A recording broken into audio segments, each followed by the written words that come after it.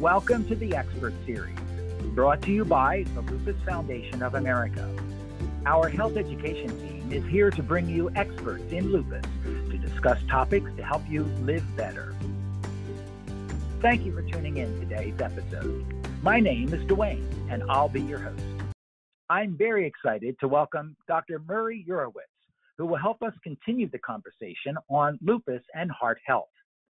Dr. Urowitz is a senior staff rheumatologist at the Toronto Western Hospital and senior scientist at the Krembil Research Institute and the Schroeder Arthritis Institute. He also is professor of medicine at the University of Toronto and director of the Center for Prognosis Studies in the Rheumatic Diseases, as well as the Lupus Clinic at the Toronto Western Hospital. We are delighted to have you with us today, Dr. Urowitz. Thank you, and nice to be here. Okay, we had a number of questions for you. Let's begin. What is coronary artery disease and cardiovascular disease? And how do these diseases affect people with lupus, and why? Okay, so that's not as simple a question as that might seem. There are two components here. One is coronary artery disease, and one is cardiovascular disease. The latter, the cardiovascular disease, is a more generic concept. That means anything that can go wrong with the heart. And coronary artery disease is specifically injury or problems with the coronary arteries that go to the heart. Let me very quickly put it into perspective. Patients with lupus may suffer from cardiovascular disease, that is anything to do with the heart and the blood vessels, because of their lupus, or maybe because of the complications of lupus, which happen even when their lupus is quiescent. So within lupus, patients with lupus itself, when the lupus is active, can have inflammation of the blood vessels to the lung, coronary arteritis, which is not so common, inflammation of the lining of the heart, which is pericarditis, which is more common, or inflammation of the heart muscle itself, myocarditis, which is also not as common, but important. So if you have those issues connected with lupus, you treat the lupus, and you hope that the organ involved, the heart and its and all aspects of the heart, will be brought under control with treating the lupus. Then you have coronary artery disease that happens in patients with lupus in the form of what we call a comorbidity. In other words, it's there. It's not due to active lupus now, but it's due to a combination of factors, and that's the important one. This condition is a condition that generally occurs in older people, older men more than older women, and it's what gives rise to heart attacks.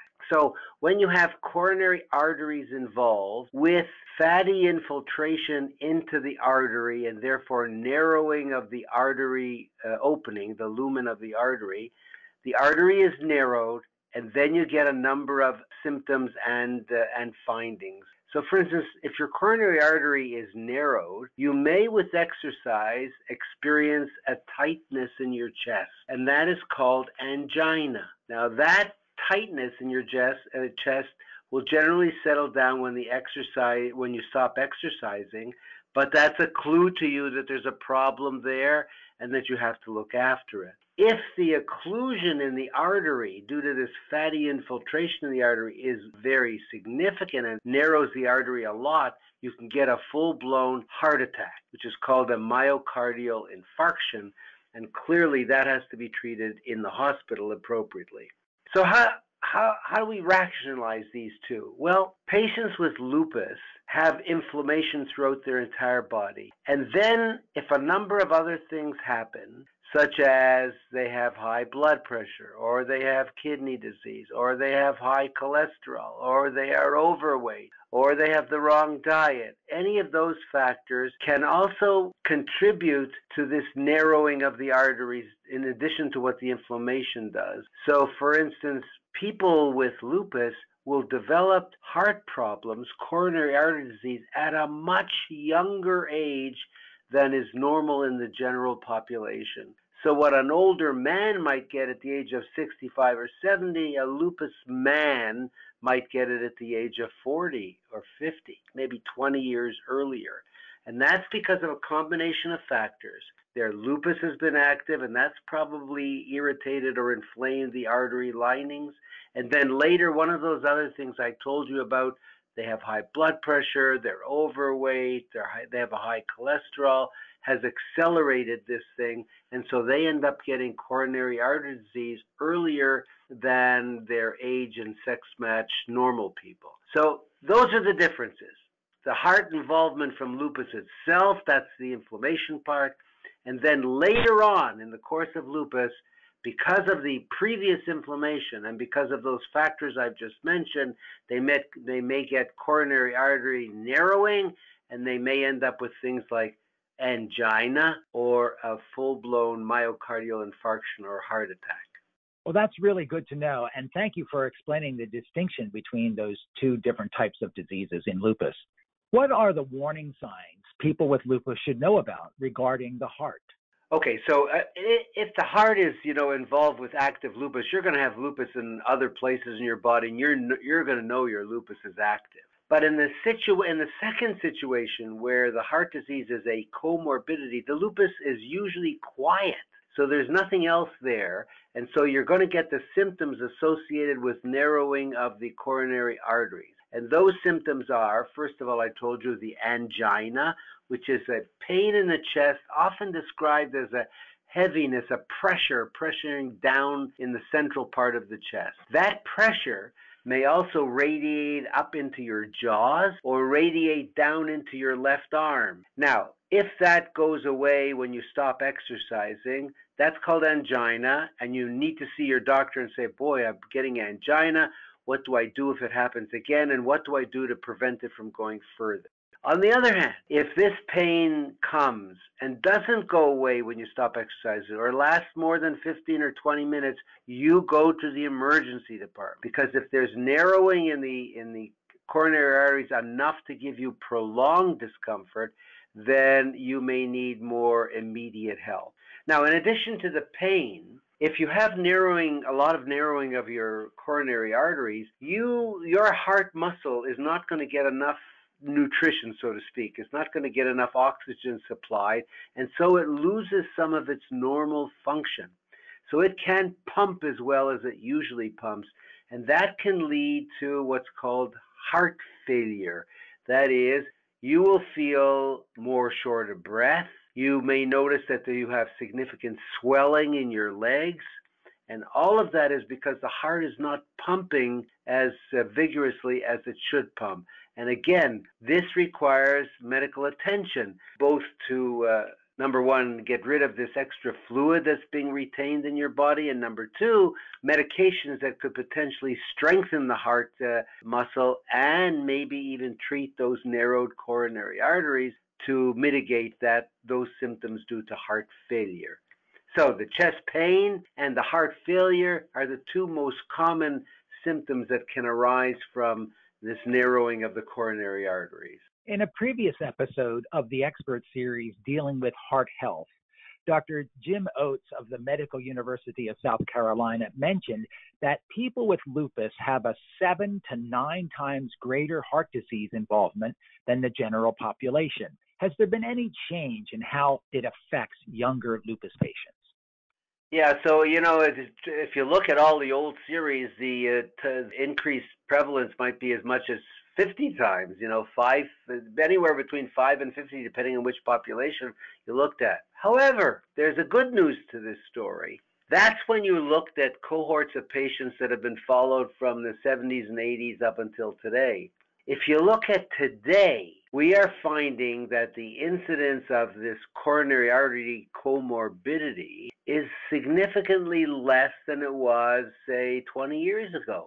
And we've actually shown that in our study, and that when we took our patients in the 70s and 80s and our patients in the 2000s into the 2015s, there is a dramatic fall, maybe a 4-fold lower prevalence in the newer era than in the older era. And you say, wow, what's happened?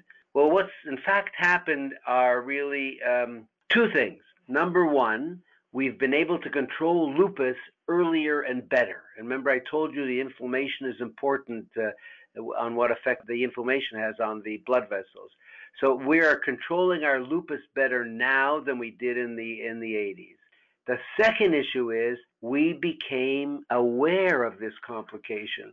So when I first reported the higher incidence and the cause of mortality of atherosclerosis and lupus, that was in the mid-1970s. And then we started to recognize this in our younger people, and then newer medicines became available in the 90s or so for treatment of the other risk factors like cholesterol and blood pressure. And so what we're seeing now is a significant fall in the prevalence of heart disease, of atherosclerotic heart disease in our patients with lupus. That doesn't mean we're off the hook. It means that we have found ways to control it. And we don't want to let up our vigilance, meaning we want to get the disease under control as soon as possible. We've always wanted to do that. But secondly, we look for those risk factors which contribute to the atherosclerosis. So we test our patients frequently for hypertension, for high blood pressure. We test them for high cholesterol. We test them for their body weight to make sure that they are not overweight, right? And we also check with them as to whether they're keeping active, because exercise is an important preventative factor. So by applying all of those factors now and treating them, we have been able to decrease the prevalence of atherosclerosis. That is the good news. The lesson we need to learn from that is we cannot let up. We must continue, be vigilant, regarding all of those risk factors, continue to treat them, and continue to be successful in our lupus management, which is becoming better and better all the time. And then we'll be able to decrease this complication even further. It's not gone, but it's better than it was. Well, that's great, encouraging news, and thank you for sharing those updated statistics with us.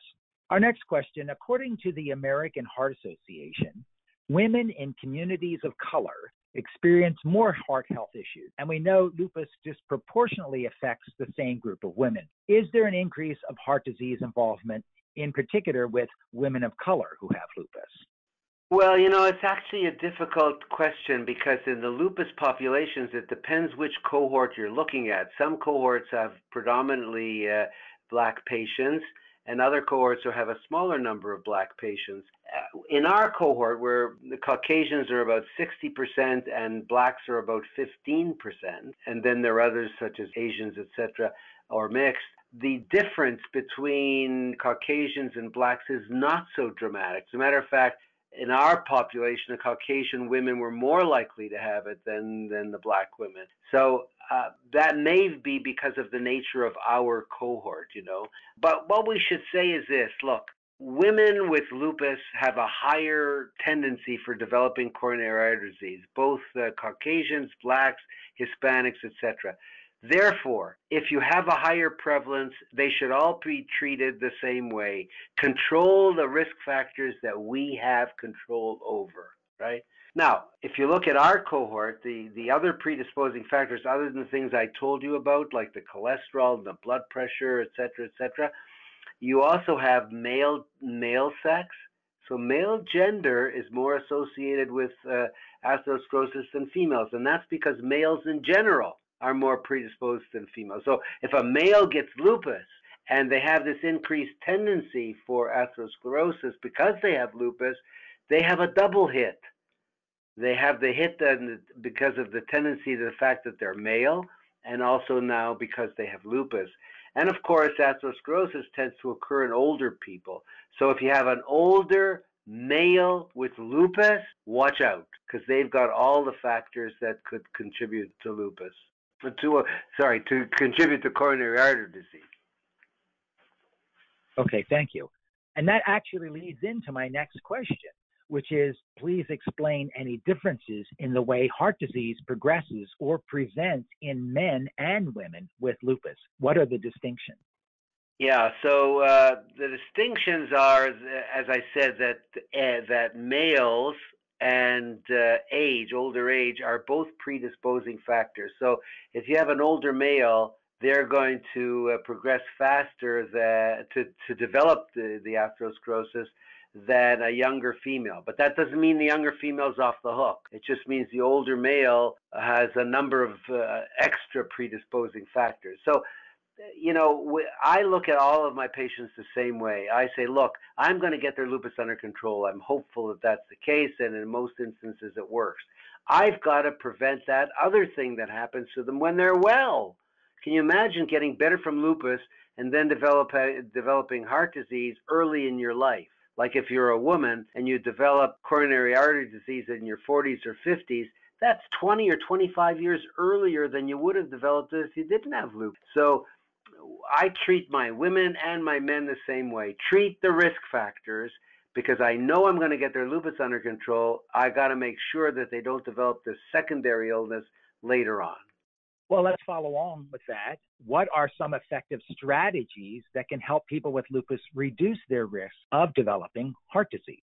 Okay, that's really an important question, because lupus patients and lupus doctors have to have this comorbidity on their radar screen. They can't let up on this.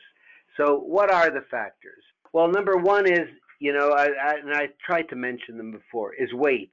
Obesity is a major predisposing factor. And along with weight, because it's diet and exercise, because exercise definitely is preventative for heart disease. This is in anybody, in normal people or in lupus patients. So weight, control of weight and exercise are very important. Now, for the doctor, they must control the blood pressure. And the American Heart Association has now revised its normal blood pressure levels. It used to be 140/90, and that was proved to be too high. The normal level is now 130/80. And we have actually shown in our cohort that the patients in whom their blood pressure was 140/90 did worse than the patients who were below 130/80. So the American Heart Association is correct. You must get the blood pressure down to 130/80. The next thing, of course, that the doctor has to do is manage the cholesterol. So we take cholesterol values in our patients frequently, and we, even though patients with lupus unfortunately are taking lots of drugs, etc., if the cholesterol is significantly high, especially the bad cholesterol, we say to them, oh, you've got to take a cholesterol-lowering medicine. And they say, oh, no, not another pill. And then you must sit down and explain to them how important it is, because they don't want to end up with a new condition once the lupus is well controlled. So those are the important things that have to happen. Now, there's one other thing. We have actually shown now that patients with lupus will have signs of coronary artery disease way before they even know it. And there are a number of ways for testing for this, 2 or 3 different good testing methods: carotid artery thickness, or a heart perfusion test showing how well your heart pumps with exercise, etc. These are a number of tests. And there are some doctors now, after a number of years of being treated for lupus, and when they're approaching that age when the coronary artery disease may start to manifest itself, are actually doing some of these tests in advance, right? In other words, is this patient already being predisposed to coronary artery disease, even though they haven't yet had the pain, etc.? And if those tests show that, then you have to be even more aggressive in the control of the risk factors that I told you. You can't be lackadaisical if there are already signs in those tests that this patient is beginning to develop coronary artery disease. So that's pre-treating, so to speak, before they get clinical stage, and that's how we prevent and minimize those conditions. That's not always available to everybody, but I think we are certainly moving in that direction, that the test that's being done in your center to measure early coronary artery disease before it's clinically present, they're becoming much more prevalent and available. And if they are, lupus patients should be considered for those for sure. Okay, so our final question is for those who are caregivers. What about those who are caring for someone with lupus? How can they help their loved ones to stay active? Yeah. So the first thing to do, and we see this in many caregivers and helpers and family members, is is to understand what these people are going through. They have a very difficult life, both because of the multiple symptoms they get and because of the multiple medications they have to take. So the first thing is, when you're talking to a patient with lupus, say, I understand, and not to say, come on, get off your butt. That's the worst approach. The best approach is say, I understand how difficult it is, but staying true to your medication is number one, very important. And then number two is do the preventative things that are going to make your life better when your lupus is under control. So diet and exercise are very important. Now, you can't say to somebody, with lupus, say, we're going to exercise. Come on, we're going to run a mile. You've got to be realistic. You've got to start slowly.